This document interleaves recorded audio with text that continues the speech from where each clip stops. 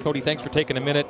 Always good to speak with you. Wish it was under better circumstances, but your thoughts on the number 7 team in the country and what they gave you and what you gave them back today? I just want to say I love hearing your voice. Yeah. I'm glad to hear your voice. That's really nice of you to say, Cody. Yeah. Thank you.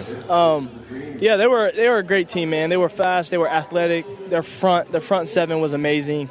They caused a lot of havoc. Just a great all-around team, well coached.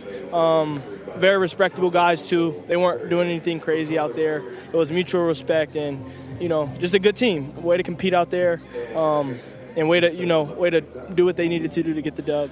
Cody, what were they doing to really take away aspects of that passing game that you guys maybe thought you could exploit? During the game, I don't see all those things. When we get to the drawing board on Monday, we'll be able to figure out what were the little key things that they were doing to cause some havoc for us.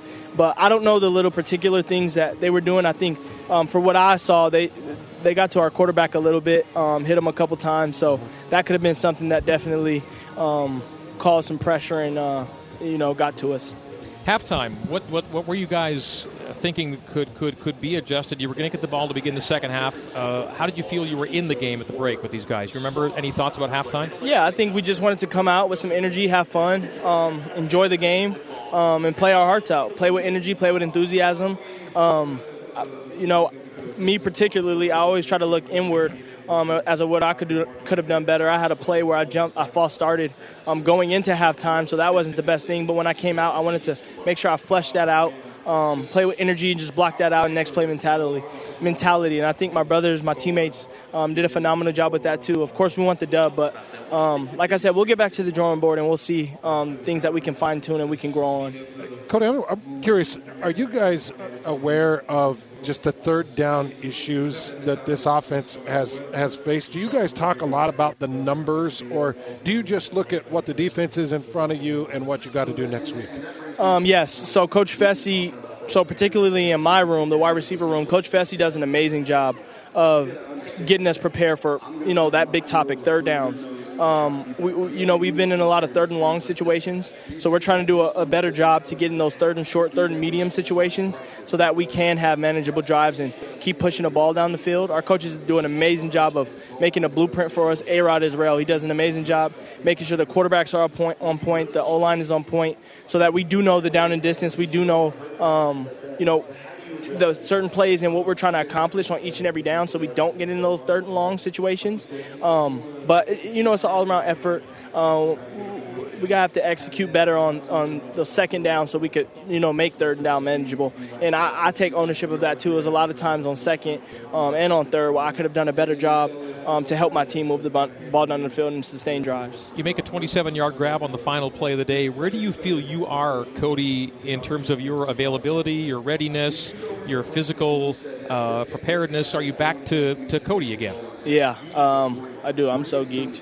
There was a couple of times I beat the DBs pretty good. I was like, ooh, my legs are back. I'm having fun.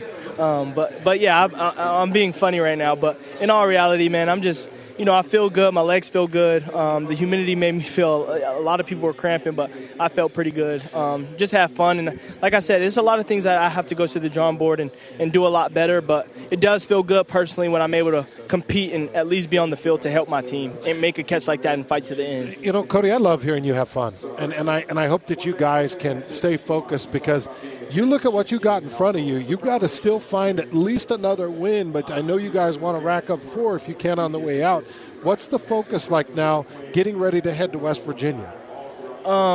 Just get ready for the guys out on the East. Just prepare. Like I said, get to the drawing board, find their keys, find their tendencies, see where we can match that and see where we can capitalize. So it's a week-to-week thing, and the good thing, man, is we're in a great conference that competes on a week-in and week-out basis, man. It's so competitive. It's so fun. So just another opportunity to go out there and compete against another good Big 12 team is going to be so fun for us. So I'm looking forward to it. How much is bowl eligibility going to be driving this team down the stretch, or you need one more? To be honest with you, Mr. Rubel, I don't I haven't even thought about bowl eligibility. I'm just thinking about every single game.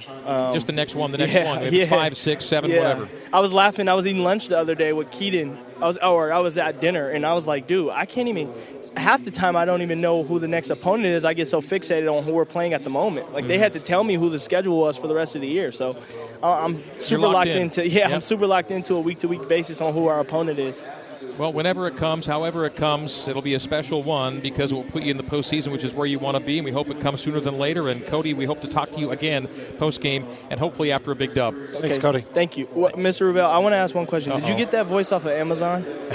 No, man. Because if you do, I need that. I'm hanging on, man. I came into today a little under the weather, and I've been grinding this one through, so I appreciate you saying that because I'm just hanging on right now. Just make sure you get insurance on your windpipe.